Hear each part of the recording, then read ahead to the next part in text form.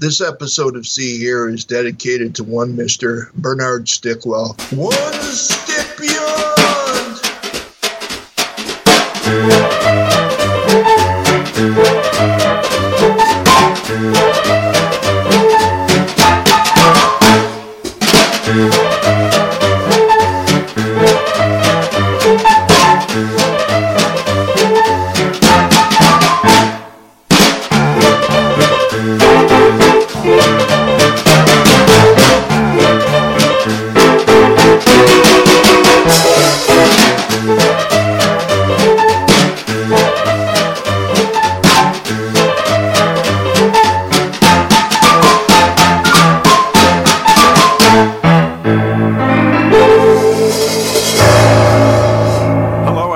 Welcome to episode 84 of the See Here podcast. Indeed, welcome to this house of fun. On the other end of the Skype connection, I have my great friend and podcasting partner, Mr. Tim Merrill. Hello, I'm just sitting here wearing my baggy trousers and ready to get into some fun. I'd love to say that we have our compadre, Mr. Bernard Stickwell, on the other end of a Skype connection, but he was arrested while trying to buy some balloons in a party shop. This time around, Tim and I are happy to present an interview with two film directors, Bill Jones and Ben Timlett. They spoke to us the other day about a wonderful new documentary called Before We Was We, Madness by Madness. As we're recording this, it's actually going to premiere in England and I think in America on the AMC network. It's so I think the first time that we've covered a TV-related production. Yeah, this is the first time. Yeah. Hopefully not the last. This was a really, really excellent documentary. 3 parts it's going to be presented on AMC. If you're listening to this further down the track, then I'm hoping it'll be presented on some sort of VOD or even DVD for you to be able to access. I'm going to put this out just before the show airs, so you'll get a bit of an idea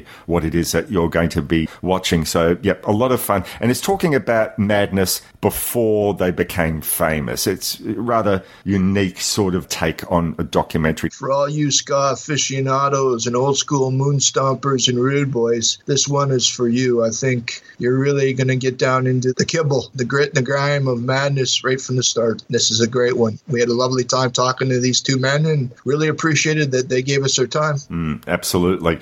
So what we're going to do now is we're going to play the trailer for the documentary and then we'll get right into our interview with the gents. And after that, we'll be back to talk about what's going to be happening on See Here episode 85. One step beyond. It was just a melting pot of cultures. That was the greatest time of my life. Be sort of looking for adventure and stuff. Graffiti was the first thing, and then music was really a huge step in the right direction. Thought we were punks and we hated punks. For us, it was ska. The feeling was just to be nutty, moving the head like a Trojan. Suggs wasn't there. He'd gone to football. You can't do much without your main man. I said, you bastard. I need to be up there, not down here. We knew it was going to explode. Blimey. Incredibly exciting.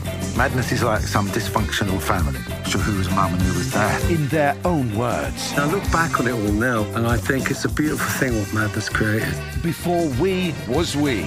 Madness by Madness.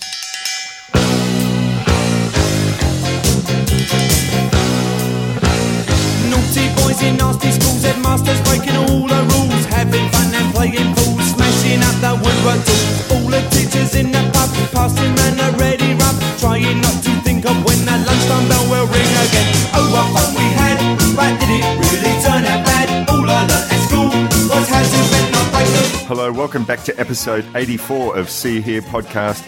And Tim and I are thrilled to have on the line the two directors, producers, creators of the new Madness documentary Before We Was We. On the line we have Ben Timlett and Bill Jones. Welcome to the show, gents. Thanks for having us. Thank you for coming on the show. Congratulations on the imminent release of this new 3-part documentary on Madness. But before we head into talking about the new film, I wanted to briefly digress to talk about an earlier film that you'd made made an accidental studio about handmade films. That was the company that was created because George Harrison just happened to want to watch Monty Python's Life of Brian. I really love that film exists because it reflects a hugely important time in British film history that probably saved the British film industry. So I'd love to know, how did you think about getting that project started? And I know that you gents also have made a few Python-related films. So what's the story behind getting the Handmade documentary?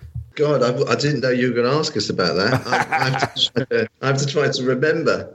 What did we do, Bill? Well, basically, I mean, we did a Python anniversary, 40th anniversary documentary, a 6-part, 1 hour, 6 parts. And one of the episodes was about Life of Brian. And that's when we sort of first discovered about George's real connection to this. I mean, my dad's actually Terry Jones from Monty Python. Now, you listen here. He's not the Messiah. He's a very naughty boy. Now, go away. So I sort of grew up with this. I sort of knew the story, but it was like but listening to the story unfold then, it just seemed such a wonderful idea. And then after we did the Monty Python documentary, we then did a sort of autobiography film about Graham Chapman. Now, fuck off! And then so after that, we were quite Pythoned out, and we'd done a lot of Python-related stuff there. So we decided to take a break, even though we thought that the Handmade story was a good story to tell. And then 7 years later, Ben was like, that Handmade story is a great story. You know, we should look into that. You know, it is such a wonderful story, and it is part of my heritage, and the film my dad directed, and it was the story I really wanted to tell. And also, there's so many films from Handmade that we know that are sort of British classics. You don't know that a Beatle produced them. They were pushing the George angle when they were released. But they survived. They didn't do brilliantly well at the time. You know, some of them didn't do very well, like Withnail and I, yeah. So that didn't do very well, and some of the other ones didn't do too well, but some of them did okay. But they lasted the test of time. Video, you know, kept them going, and people started watching more, and they became these cult classics.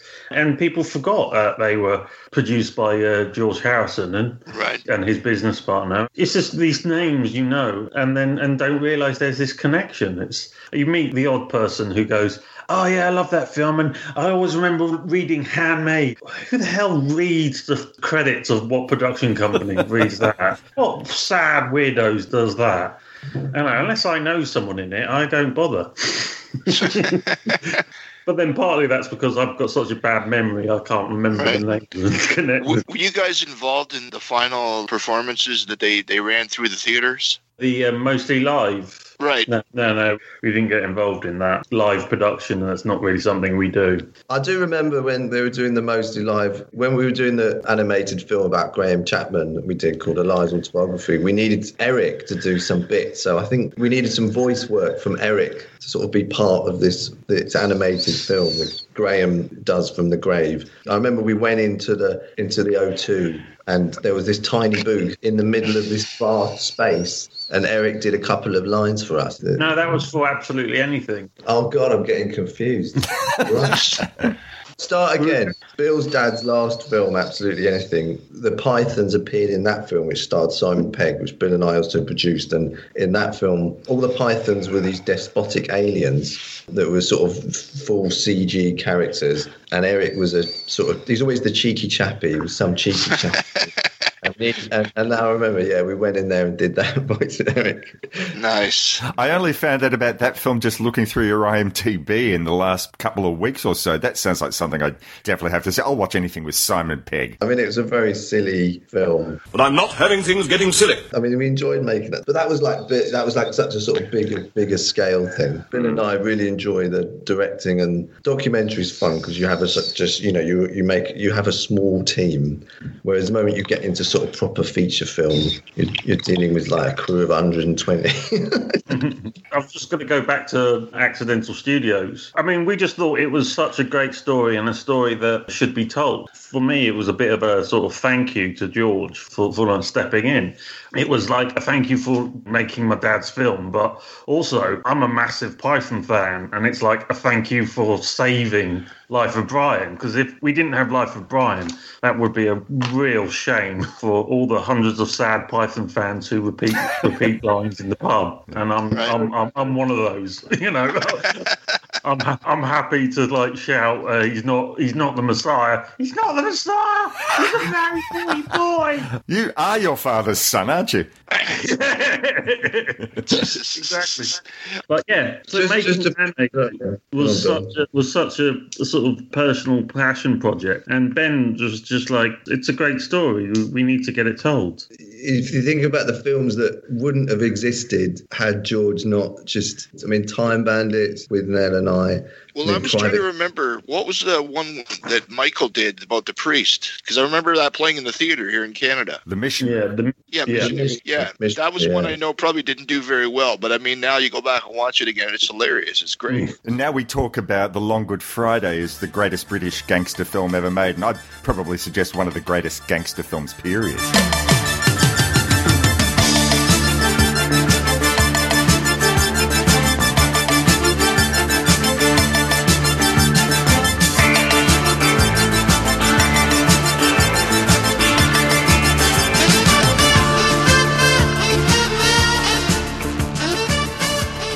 The Long Good Friday had gone through had been produced by EMI. It wasn't EMI. I think it was Bernie Delfont's brother. And that had got to a point where they basically wanted to bury it. And George stepped in with Dennis as a result of Eric, basically, of a conversation between Eric and Bob. And they stepped in and basically said, well, we'll buy it off them and release it. Bob was told, look, we're going to bury it, but if you want, you can buy it off us. And he was like, yeah, right.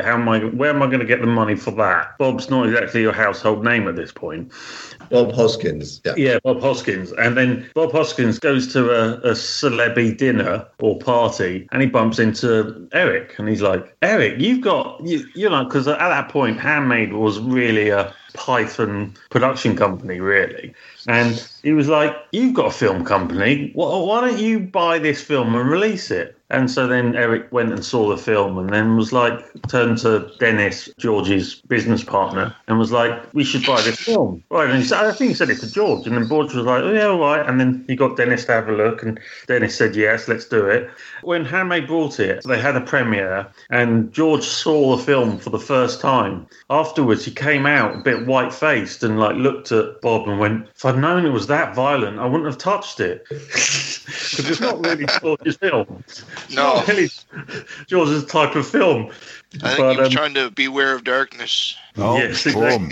He wanted to make the world a nicer place, a more happy place, I think. Sure. But no, it was great. And that's why we called it an accidental studio, because it's he didn't really set it up to be a studio. He just set it up to make Life of Brian. And then they had this massive hit on their hands, and then that funded gave them the ability to spend some more money, and they were able to do Long Good Friday, also another hit. It just snowballed from there. One of the curses of the film industry, their first 3 films were successes. They had Life of Brian, Long Good Friday, and Time Bandits. So then they thought they knew what they were doing, which you should never think when you're in the film industry. Shanghai surprise anyone? Exactly. Yeah. I think really George actually just wanted to have a laugh and make funny films, really, and mess about with his mates. And then the business side. I suppose what was interesting is when you get into that sort of fight between creativity and that marriage of business that has to happen, and how that goes in the end quite often badly.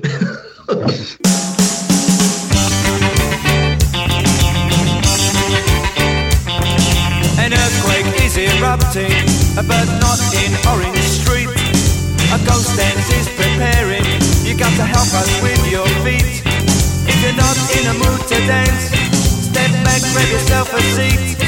This may not be uptown Jamaica, but we promise you a treat.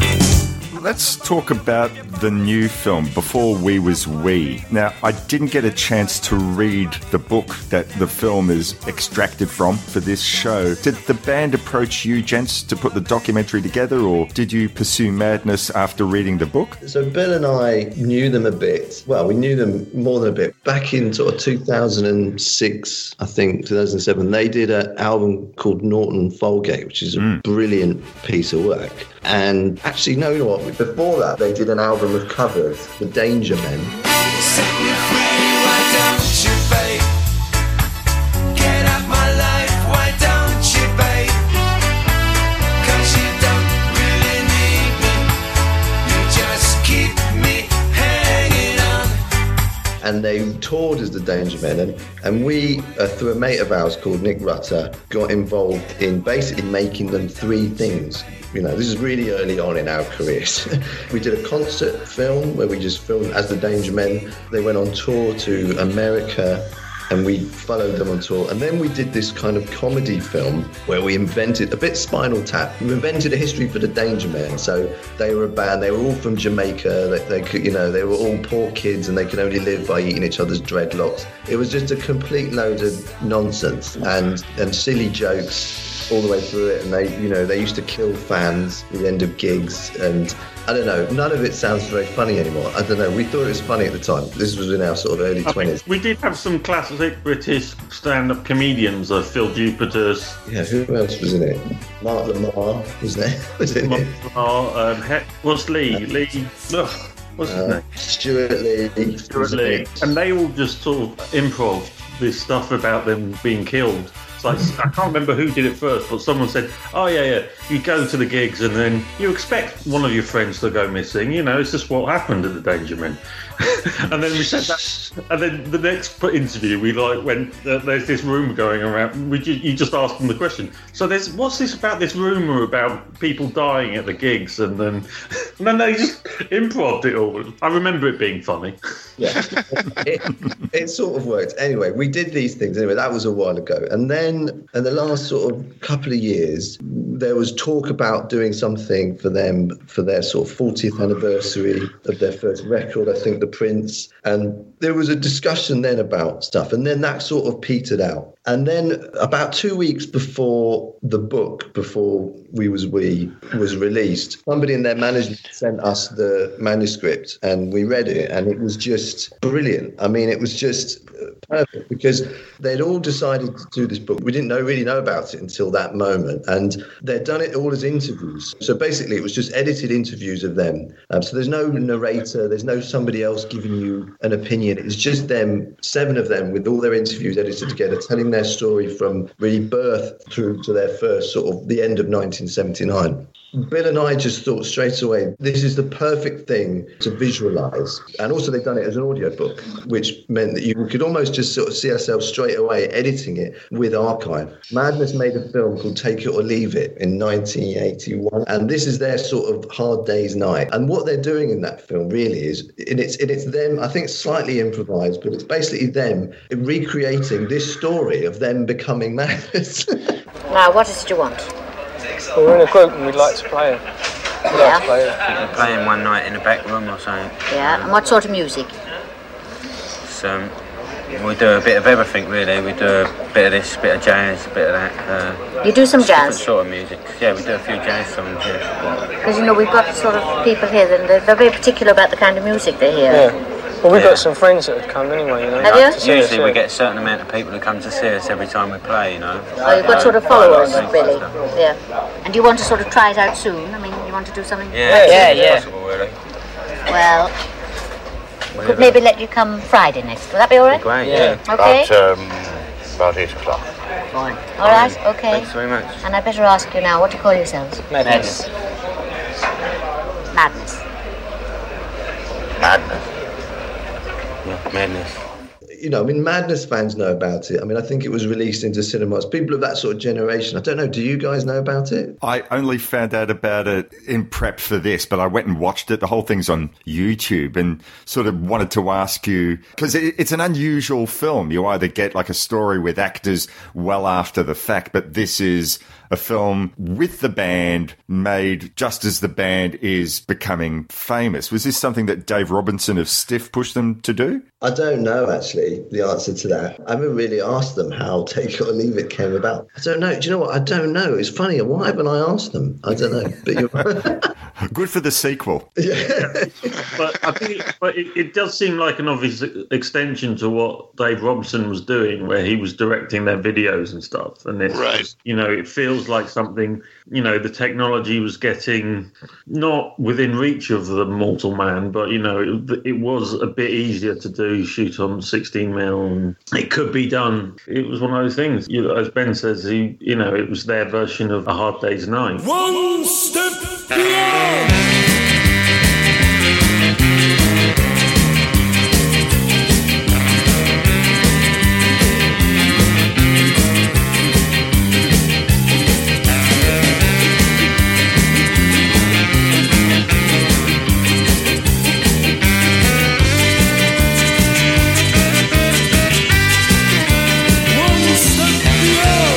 The funny thing with Madness to me, and I have to make a confession, is that back in the day, I listened to the Beat and I listened to the specials, but I always thought Madness had something really quaint about them. Here's the interesting thing, though. It's almost like the Beatles paradox, where everybody always thought that the Stones were the more street kind of guys, and that the Beatles were more of the prim and proper, but actually it was the Beatles that came from the bricks, and the Stones were all the art school guys. And then you look at Madness, and Madness actually came from the bricks, despite all the top clobber they wore. I mean, and that's what really surprised me, because I didn't know any of this past about them nicking from the phone boxes and everything else. I mean, like, all of this, I'm just like, holy shit, man, like, this is a sight to behold. They definitely, they nicked everything, isn't it? I mean, when I show it to people, I say, especially people from London, North London, say, you can watch this, but they probably stole your scooter outside Camden Tube.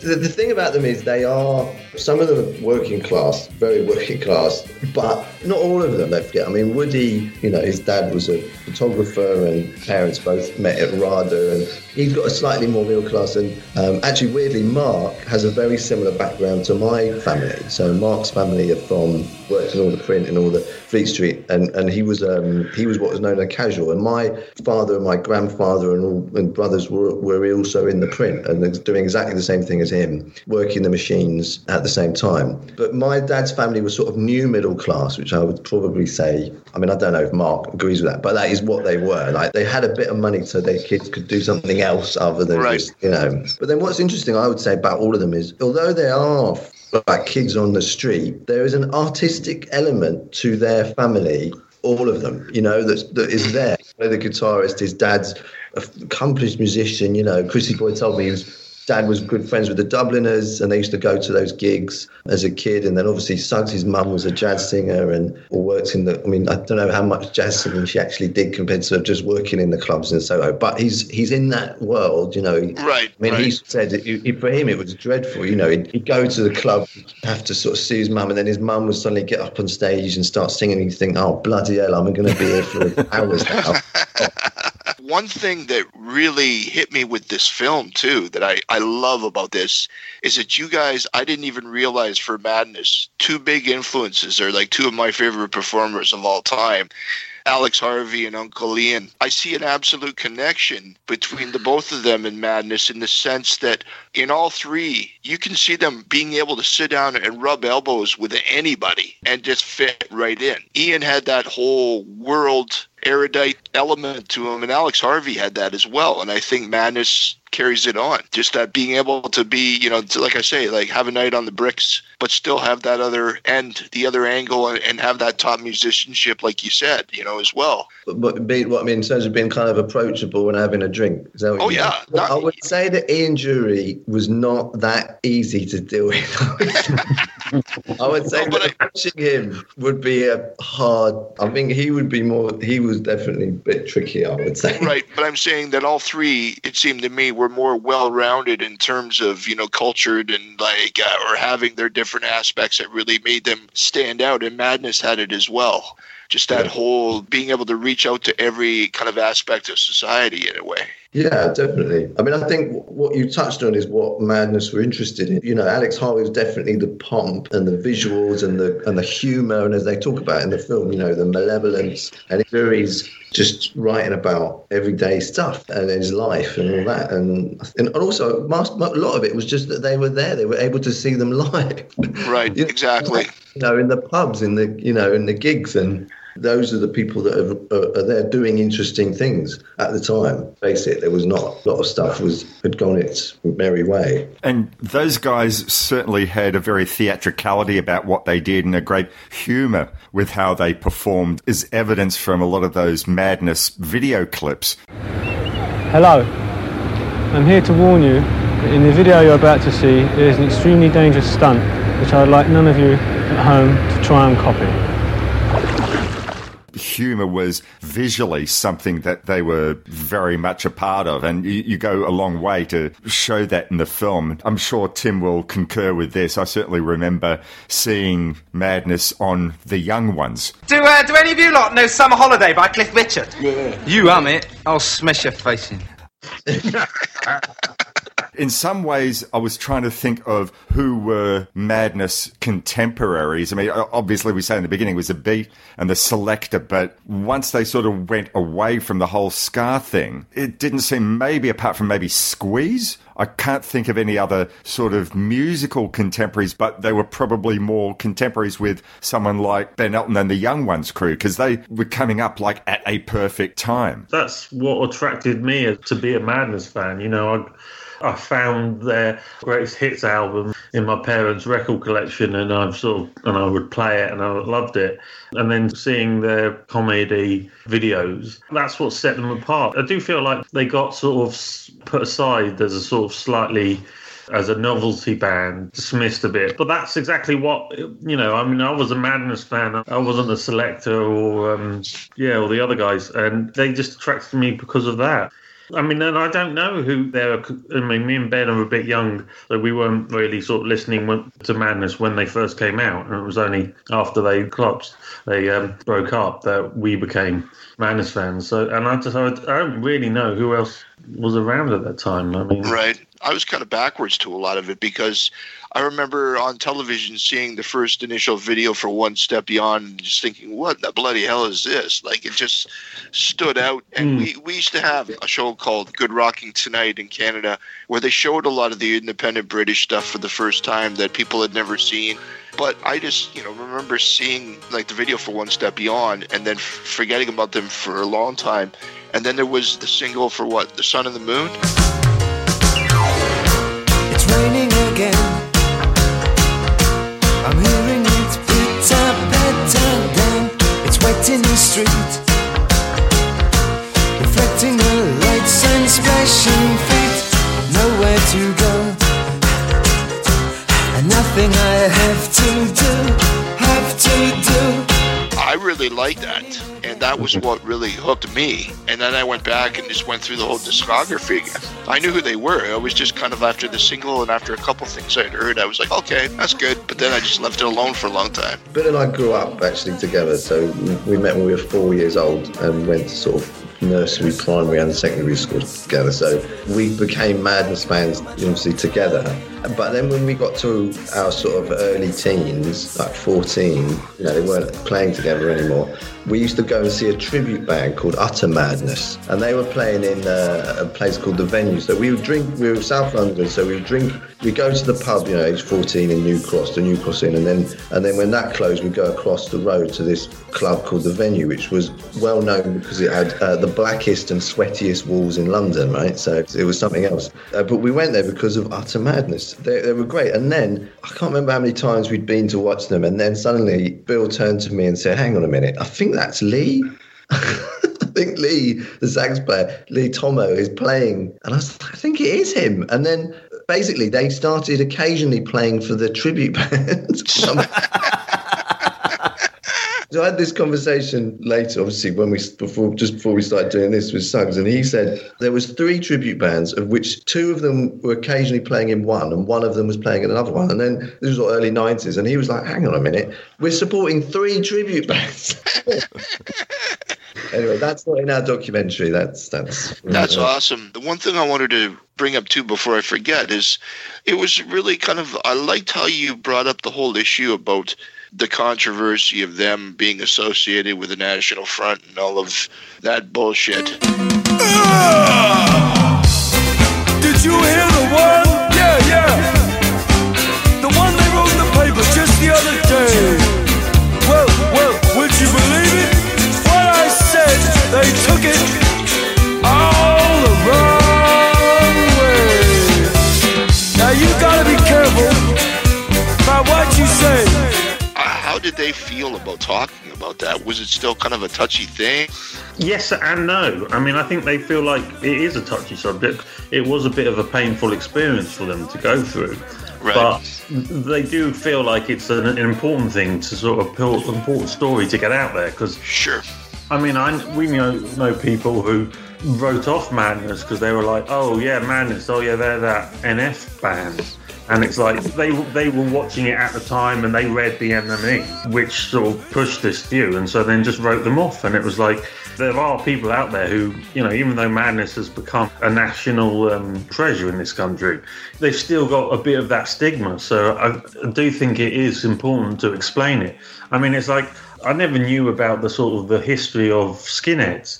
I think there's like 3 waves of skinheads, The first wave, it's about ska and it's about black kids and white kids and just dancing together and having a great time with this music that's coming from Jamaica. I never knew that. I mean, growing up, a skinhead was the National Front, was a racist guy who was like, had swastikas on his arms and whatever. And that's all I knew. And so finding out about this otherness was again very shocking. And who'd have think life is more complicated than you think? Right.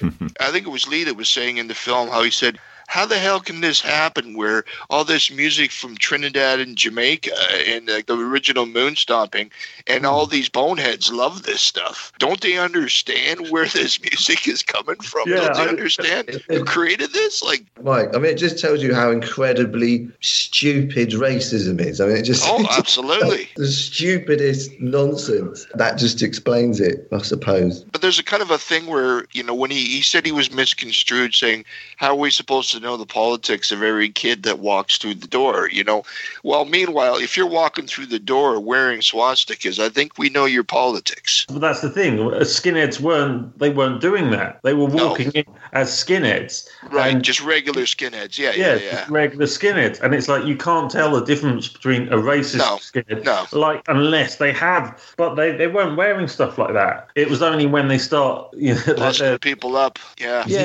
So they start Zeke Heiling that you knew, oh, right, there's the idiotic lot. We found this wonderful BBC documentary about this skinhead band. It followed this skinhead band around, and they were going to these gigs, and we got all the footage of the skinheads fighting. And this is 2 bands of skinheads fighting at a skinhead punk band gig. And they're fighting because one set are racist and the other set aren't. We had to be very careful that we didn't use any of the non-racist skinhead clips for when we were talking about the racist ones, because we were like, we want to make sure that these people are actually the racists when we're calling them racist. When we had footage, it's like one guy runs up and he does he like Zeke Heiles the camera, and then my lawyer's like, well, hang on, was the one behind it Zeke Heiles? Oh, God, all right, hang on, we need to see if he's Zeke Heiles. Yeah, I found it interesting that you mentioned in the film that the band would often go into the audience and really try to fix things up for themselves, and then it got so bad they had to get an ex-SAS soldier to be their security detail. I mean, how often was this sort of thing happening? Do you know what? I mean, I think it happened a lot. It started to build up, and it would be quite often I think there were certain venues that they talk about that were always things would kick off. I'm trying to remember now. What was one of the venues, Bill, where it would all... Well, I can't remember, yeah. Anyway, there were certain venues that just seemed to attract this, that it would just go completely nuts. But, then you go to the Two-Tone Tour. The Two-Tone Tour was interesting because it felt like that nonsense, I mean, I think there were a few instances, but during the Two-Tone tour, but overall, it just looked like such a celebration of that, the Two-Tone, And the best thing about that was that the BFI, British Film Institute, really helped us out, as did Chrysalis. They filmed the Two-Tone tour, and there's a film that they made called Dance Craze. I don't know if you know about it. Yeah, excellent. I've watched that, yep. It's on YouTube, but it's from a dodgy VHS. Somebody got in touch with them, two of the band bought a film print of it. I probably shouldn't be telling this because they're going to announce this maybe. But anyway, the BFI brilliantly restored that and gave us that footage, and it just, I mean, from the crappy VHS to that, Bill and I were so happy. It was one of the last things we got, wasn't it, Bill, into the online? Was that footage, and we were just like, oh my God. It was a bit like we were like looking at this stuff going, oh my God, you can see things, there's the background. And we were like, gold. Is there anything that we can't show? Right. There was also a few bits where we were like, oh, have we knocked the sync out there? Oh, is the lip sync still in sync? Have we knocked it out? Oh, on the VHS you couldn't tell.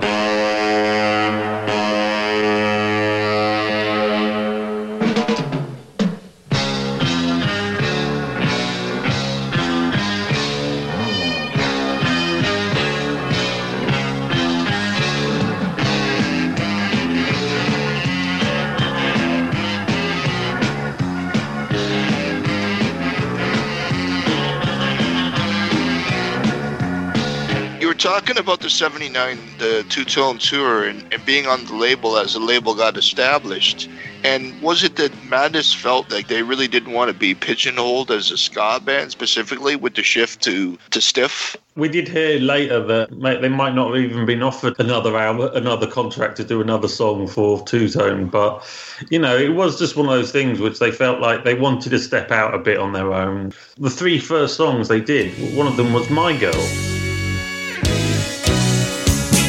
My girl's mad at me. I didn't want to see the film tonight. I found it hard to say. She thought I'd had enough of her. Why can't she see? She's lovely to me. And that's not exactly a tremendously scarry song. And as we say in the documentary, that was their break into pop, and it was like that was one of their first three songs. So they were never, even though they were sort of like a bit shocked about when they first saw the specials, and they were like, wow, we've got so much in common with having, I think all their influences were the same and they just loved all the same stuff. There was something slightly different from them, and they wanted to spread their wings a bit. It wasn't that they didn't want to be associated with them, because they were really happy to go back on the Two-Tone tour. The specials got them to support them at a gig, and they paved the way. They really helped Madness get a foothold in the industry, because the specials did the hard work, and then Madness came along when we like the specials. Well, one thing I definitively like about the Stiff label is that everybody on Stiff was uniquely themselves, that there really wasn't a similarity between a lot of the people on that label, and the label allowed you to be yourself. I mean, like, you're looking at Ian and Larry Wallace and John Cooper Clarke, and then Madness. Like, I mean, there's just Elvis. Nick Lowe. Nick Lowe, Elvis, yeah. They were uniquely different. How many record labels that have one of their people write a song called I Love My Label? Right, yes, exactly. And when we found that song and we put it in the documentary, we were like, this is brilliant. Yeah. Oh, yes, I love my label, and my label loves me.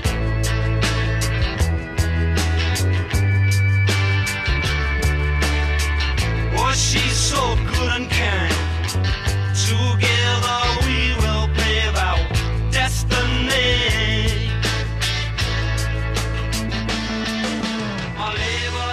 I wanted to divert a little bit about Madness as songwriters, or the stuff that they came up with. I mean, obviously, so they were, like many other bands of that new wave era, were writing political stuff, and it was entering into Thatcher territory.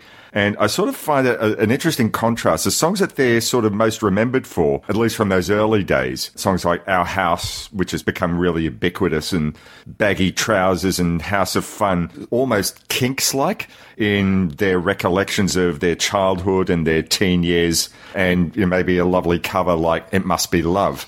But just sort of thinking about that, going back through those first couple of albums, there's really a lot of dark material there. Embarrassment about Lee Thompson's observations of his parents' reaction to his sister's pregnancy. Received the letter just the other day. Don't seem to wanna know you no more. They've laid it down, giving you their score. Within the first 2 lines it must be read. You're not to come see us no more. Keep away from our door.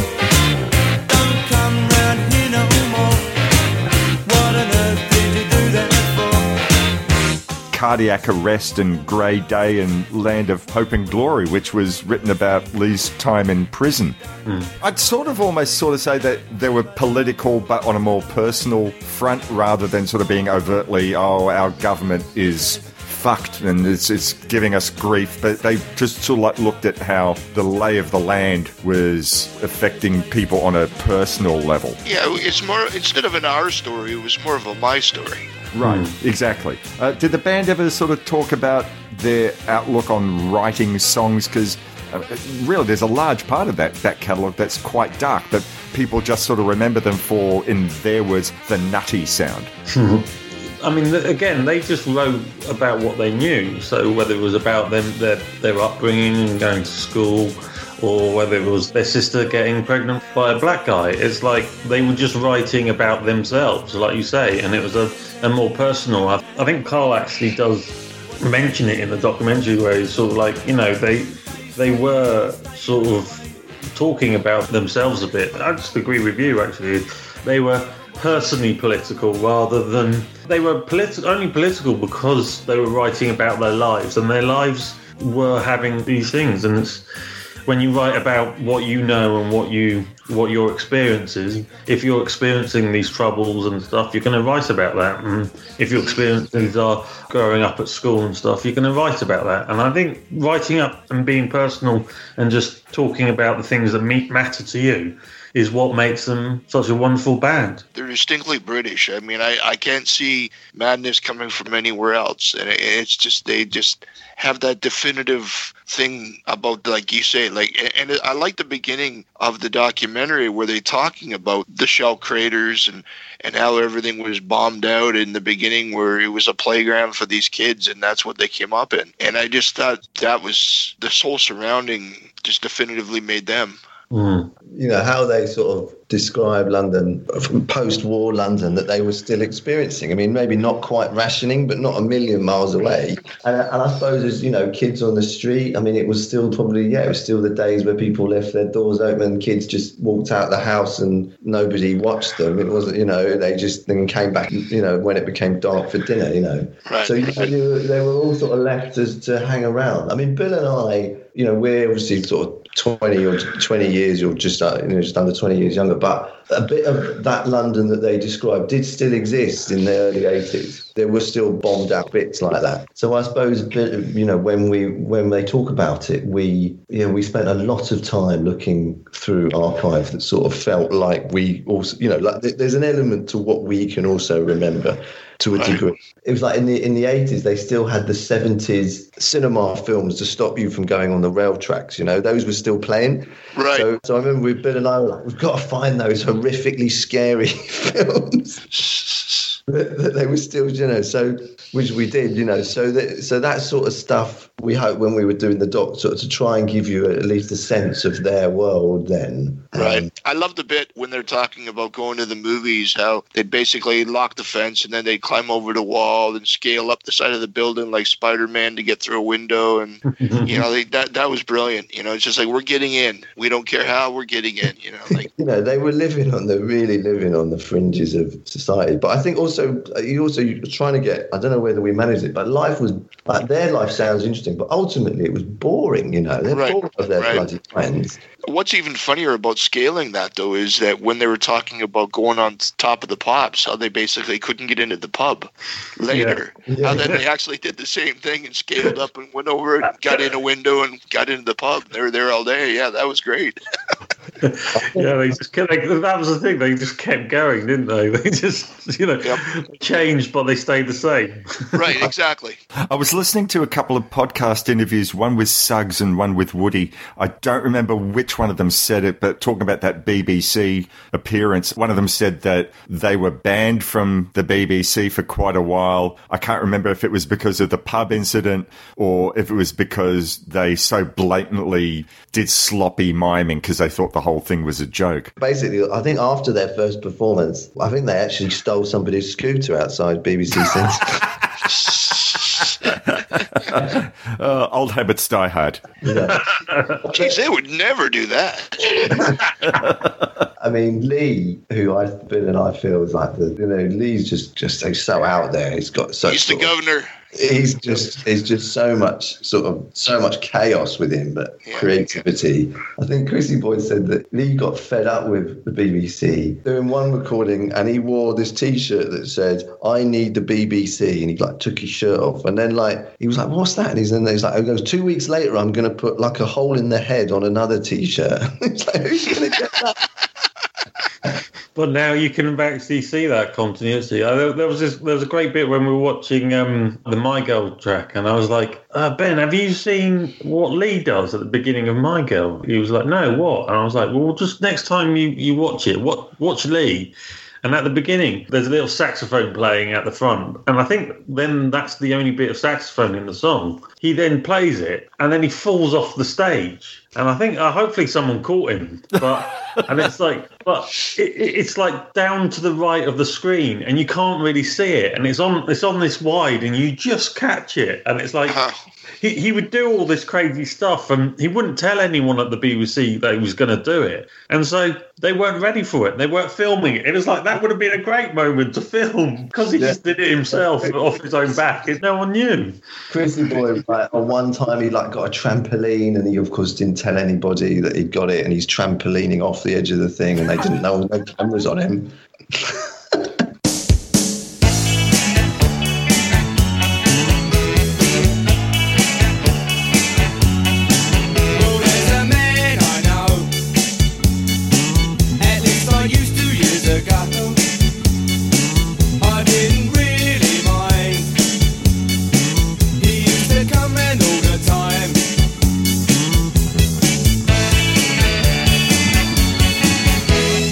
I just wanted to sort of ask something about the scope of the film and, well, I guess of the book. The film stops pretty much just a short time after they're starting to become famous. Now, years ago, I read the biography from a guy who pretty much started out at the same time as they did, Joe Jackson. He wrote a biography called A Cure for Gravity. And that book ends just as he's getting the contract to start recording Look Sharp at A&M Records. And he basically said about the book that once the story becomes conventional, once they get to album, tour, rinse, wash, repeat, there's nothing interesting. All the interesting stuff is before he becomes famous. Was that Madness's modus operandi behind the book and your modus operandi behind the film, not to go any further because once they become famous, it's all just album, tour? Yeah, I think that is why they decided. I mean, the book finishes where the series finishes. And I think, what comes after that? Well, what you just described, and then acrimony or whatever, arguments and all that. What actually is really nice about doing an audiobook, especially that's been interviewed like this, is all the stuff they want to talk about is in there. As a filmmaker, you don't have to sort of, will they talk about this? It's all there. And the book is that the book is so honest. They just tell you, they talk about everything from breaking into Lindsay DePaul's house and eating her sugar puffs, I mean, they literally say everything. What we talked about before about the, the skinhead and the NF stuff. It's all in there. I mean, obviously, they talked about a few other things came up when we were interviewing them as well. What they wanted to talk about is there, and that, I think, is a good basis to try to make a series about. But I suppose what you're saying is yeah, I mean, I think what comes after that is what we actually think is really interesting is what happens in between when they break up, because then they all have to go back into society, and what happened to them in between. I mean, Woody, I think he had a flooring company called Woody's Flooring, and then he became a teacher, and I think Mark had a design business. Lee, I'm quite sure Lee did lots and lots of other shows. You've got this sort of space in there, this situation where they've been, they've had this meteoric rise, and they've been this gang, and then suddenly they're done. The money's gone, and they have to somehow make a life. For us, that's interesting, but whether they want to talk about that, I don't know. That's exactly what you were saying. I mean, it's like the treadmill of making records and going out and touring. That is pretty much the same for everyone. And the interesting bits are the rise and then this aftermath bit, which, again, we find very interesting. Well, that's one thing I've always hated with a lot of music programs is they have the where are they now. They always seem to have to follow that same trajectory of, okay, they're starting, they're really famous, they're getting there, and then they're gone. They have to show them hit the wall, and I'm like, you don't need to show that. It should be strictly up to the people that you're documenting. It should be up to them to decide, let's take it here and that's that. Everybody knows after Our House that where it went. There's nothing new about that to really focus on. What happened to them afterwards? Woody was in another band, and then I suppose Suggs became a significant TV personality and had TV shows. But yes, I mean, you're right. Ultimately, as you say, that's where they wanted to end it. And I think in a funny sort of way, that's exactly what they did with Take It or Leave It. That's the bit they wanted to tell. Well, it's nice because both films end off with the band on a triumphant high. We don't get that roller coaster, the rise and fall, and then the tentative reunion or anything like that. It ends off, well, here we are, we're successful. Isn't that great? Father wears his Sunday best. Mother's tired, she needs a rest. The kids are playing up downstairs. Sister's sighing in her sleep. Brother's got a date to keep, he can't hang around. Our house in the middle of our street. Our house in the middle of... One thing I wanted to ask too, though, was that when they did that musical, was that really that big of a deal for them? Was that like the equivalent of being on Broadway, or was it an off-Broadway production? It did Our House. Right. Yeah, I can't really remember, to tell the truth. Was that like a jukebox musical? Was it about madness, or was it just a story created around their songs? I mean, I went to it as I don't know, I must have been 12 or something. I can't remember how old I was. I was young. Maybe I was a bit older than that. I can't remember. Anyway, there was a story where they used madness songs through the story. I remember really enjoying it, but it wasn't an off-Broadway show. I mean, it was in the main London West End, yeah. And I remember it was relatively successful. It wasn't Bohemian Rhapsody or whatever. Was it easy for you to get a lot of the Take It or Leave It footage? I mean, that was fantastic that you had access to that, but you also mentioned Dance Craze. Were clearances difficult? I mean, I know in a way this must be the boring part, the legal part of it. Did the band say, don't worry, we'll get everything cleared? Was this an easy documentary for you to put together? It's never easy, clearances. It's what it's paid for. Ben did all the music clearances, so for me, it was really easy. So archive clearances, it's always budget, basically. It's what budget you've got. I mean, in terms of Take It or Leave It and Dance Craze, the band and the record companies sorted us out. I mean, they basically, and the band owned Take It or Leave It. So anyway, so that was part of the whole setup, because we, that was essential. But, all the other archive, it's just the game of going through all the archive houses and then being a music doc and hoping to God that the people in the archive houses love the band, which they all seem to, and then trying to beg for the best deals we can get. The worst thing is when you find something really good and then you go, oh, we'll just put it in and we'll find out where it comes from later. And then later on, you can't find where it came from. And you're like, oh no, we're going to have to take out that bit. We had some great footage. In episode 1, we had some really amazing footage from a BBC documentary that was all in the 1970s school. I mean, it just was so perfect. I mean, it was exactly the school. It was an inner London school, and it was all these teachers, exactly how they described. But then the BBC had it, and then we were like, oh, can we use this? And then we thought we were going ahead, and it was all looking good. And then we got a note saying somebody had complained because they didn't like the way they came out in the doc, and then it got pulled. The worst one is that we really wanted a clip from Bill's dad's film. From a Meaning of Life, there was a bit where the sex education, and John Cleese throws a chalkboard rubber. Oh yeah, that's someone. right. Yeah, and we were like, oh, that's brilliant. Yeah, let's use that. Yeah, it was just too expensive to clear, so... There's the one aspect where all the guys in the band say that they can't remember recording on the show. What was that all about?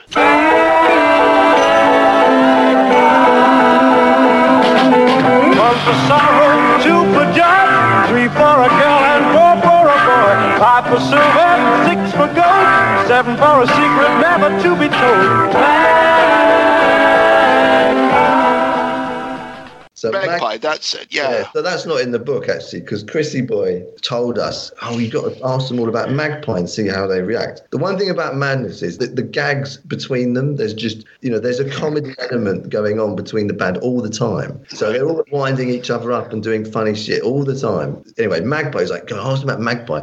None of them can remember. It'd be hilarious. Anyway, the point is so Magpie was supposedly, although we're not really 100% sure because nobody can remember, the first time they go on TV, British television, it was a sort of slightly older sort of kids magazine show, which neither me or Bill actually can remember, even though I think it was still going when we were kids. Anyway, Suggs didn't turn up because he'd met a girl and stayed in bed. What was really funny, we were like, once we clear this clip, we'll find out when the date, the transmission date of when they released the thing, and we can clear this up. It'll be brilliant. And we go, can we have this footage?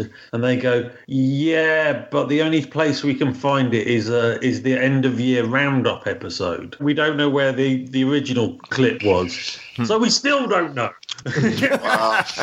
Something I was sort of thinking before, do I ask this, do I not? But given that you've already sort of gone and mentioned, Bill, that your father was Terry, given the band's sense of humour and at least in those video clips, a lot of it appears very surreal. Was your dad a fan of Madness? He had a greatest hits album in his record collection, but I don't know, to be honest. He had a band of it. He wasn't massively into sort of too much music anyway, so when he got drunk and started playing music, he'd break out this old wind-up gramophone. He'd bought this massive gramophone that was like a floor-standing gramophone, and it had a built-in horn thing in the base of this thing.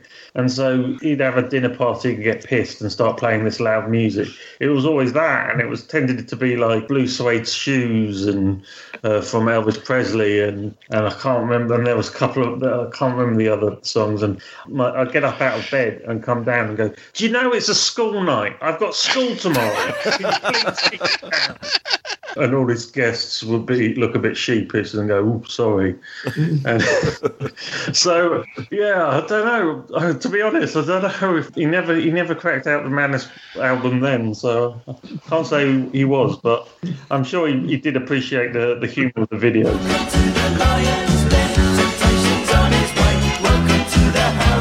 Are you sitting comfortably? Then we'll begin. The show is about to get its premiere on British TV, from the time that we're recording in about a week from now or something like that. What's its future? We were going to release it into the cinemas before it was announced with the COVID lockdown. So we've done a theatrical version of it, cinema cut down, which, as Bill said, we wanted to release, but yeah, that got done in. But what's the release schedule going to be like? I mean, it's interesting to say that you have a theatrical cut as well. So for the benefit of our listeners who are thinking, wow, we're big Madness fans, we want to see this, what's the release schedule going to be like? Well, at the moment in the UK, it's on BT. It's on a channel called AMC, which has got obviously a big channel in North America, but they have another channel. They have a channel here that sits on the BT TV network, and I think you can also get it on Sky. If you're a BT broadband owner, you can get it on there. app. I think they're dropping all 3 shows on the 1st of May. And then, but I think actually the first episode is going to be on their YouTube channel. So that'll be for everybody. The first episode, well, not for everyone. Anyone with YouTube can see that. See, that might be a UK only. And I think the rest of the world, we're still in talks about selling it. So you have to wait and see, basically, for the sorry rest of the world. Make Australia a priority, please. We will have to say, though, that those that have to wait, it is well worth the wait. This is something that you're definitively going to be happy with as a Madness fan. Thank you so much, gentlemen. This has been just such a wonderful conversation, and we wish you absolutely every success with the doc. I guess I have to finish off with, what do you know what you have planned next? That's always a tricky question. The answer to that is no. Well, we've got a feature film that we've been wanting to do called Cold Providence, which we've been working on, which is a drama, so not documentary, which we've got co-directing, which hopefully we'll be doing towards the end of this year or the beginning of next. It got caught in the COVID sphere. And that film's based is set in Canada, so yeah, we were going to fly out to Canada and film it, and then the travel restrictions came in place, and we're like, we'll see. It's still possibly going to happen. That's a kind of, I don't know, what's the best way to describe it? It's a road movie. It's sort of Fargo meets Pulp Fiction. I was best describe that one. We hope that by the 2030s, when all the COVID restrictions are fully dropped, that you do get to put that one into production. Thank you. So do we. Yeah, we thought we were ahead of the game there, but but then COVID made sure that we're still in line. So what does that mean? We should be making it in another 4 years? It sounds about right. Thank you so very, very much for your time. Thank you, gentlemen. Bill and Ben, we look forward to seeing what our listeners' reactions to the film are. Hopefully they can all get a chance to watch it. We'll be getting a DVD release. I'm very old-fashioned that way. In the UK, it will. It will get a DVD, I think, and it will be, it'll get a sort of transactional release. Hopefully not too long. So you can import it. You can, I will be doing that. I thought you might be Laserdisc. We're not doing Laserdisc. I'm not that old-fashioned, but there are some that are still releasing on VHS. Believe it or don't. No. Yeah, what is that? I hate VHS. I mean, kind of growing up, I worked in the post industry and in Soho in this country, and I just absolutely hated VHS. It's just such an awful format. But anyway, enough of my rambling. You heard it first here, folks. Yeah, look, a hot take of VHS. You're listening to See Here, episode 84. We'll be back in a moment to talk with you about what's happening on next month's episode. Thank you, gentlemen. Thanks for having us. Cheers. Pack up party poppers that pop in the night. I toothbrush and hairspray, plastic windows, clay on a corner's edge, just walked in. Welcome to the house of fun. Now I've come of age. Welcome to the house of fun. Welcome to the lion's den. Temptation's on his way. Welcome to the house of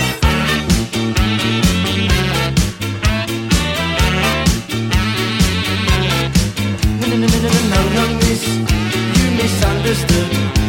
16 big boy, full fight in my manhood.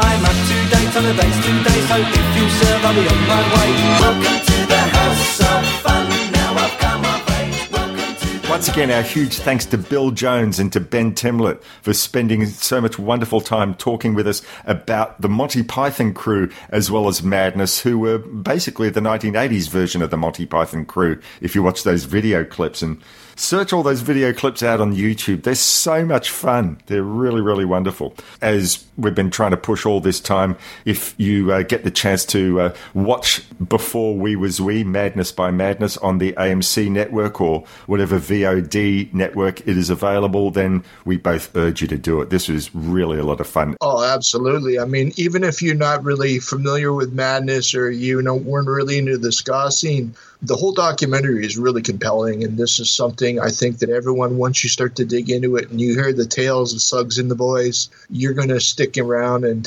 see that they got up to a whole lot of fun and a whole lot of beers and a whole lot of great music. Pretty much as Bill's father would have said about Madness before they became a band, they were not pop stars, they were just very naughty boys. But I'm not doing it in Mandy's voice. Anyway, so yeah, once again, huge thanks to those gents. And let's talk about what's going to happen on episode 85 of See Here. Now, Tim, I think this is your pick. Yeah, I decided to go with a little something different this time, and we're going to go back, way back. We're going to go back to the 1940s for a certain film called Hell's A-Poppin'. And Hell's A-Poppin' is a film that would really surprise people for the time that it was released. It's available on YouTube. If you want to go and play along with us, take a look at that. And all I want to say beforehand is that this film was really influential to things like Richard Elfman's Forbidden Zone and a lot of the more eclectic musicals to come out of the 60s, 70s, and 80s. This was a precursor to all of them.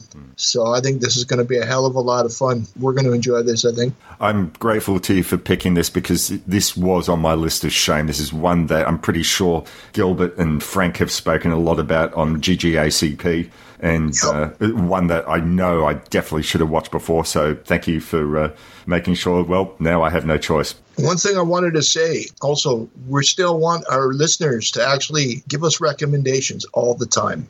We wholeheartedly encourage you to basically, even if it's something obscure, something left of center, that's what we're all about. That's where we've always been. So I highly recommend any of you, and I encourage you to please give us your suggestions through email, Twitter, whatever. Actually, just while we're on that, a huge thanks to my good friend Lisa, because it was her who notified us in the first place that this Madness documentary existed. As soon as she told me this is around, I found out how to contact the guys, and within 2 hours, the interview was all booked. So a huge thanks to Lisa for that recommendation. And also a huge thanks out to our friend Colin McCowan, who has made recommendations to us in the past that we followed up on.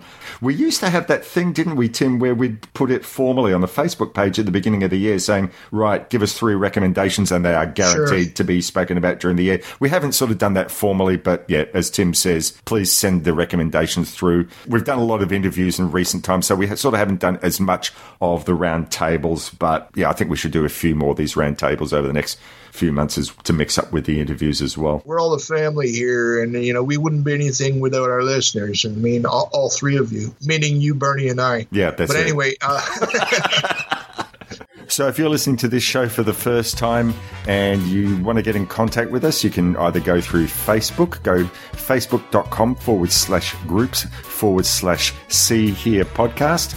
You can email us at seeherepodcast@gmail.com. Email is still a very popular means of communication, so I'm led to believe. There's the Instagram page, and I never really look at the Instagram page. That's Bernie's domain, but I believe that if you just look up See Here Podcast, then you can follow any nice pretty pictures that we have on that medium. We're a part of the Pantheon Podcast Network. Please go to pantheonpodcasts.com and check out, I think right now they're like at 71, 72 podcasts. So I guess that pretty much covers it. We'll see you next month for some Hell's A-Poppin' discussion. And once again, still wonderful to have you back, Tim. Thanks. So until next month, look after each other, be nice to each other. We'll see you soon. All the best. Cheers. Cheers. See you soon. Make the waters ebb and flow, and all the things we could and should have done. But them old regrets, well, they'll come and go. Just come and go.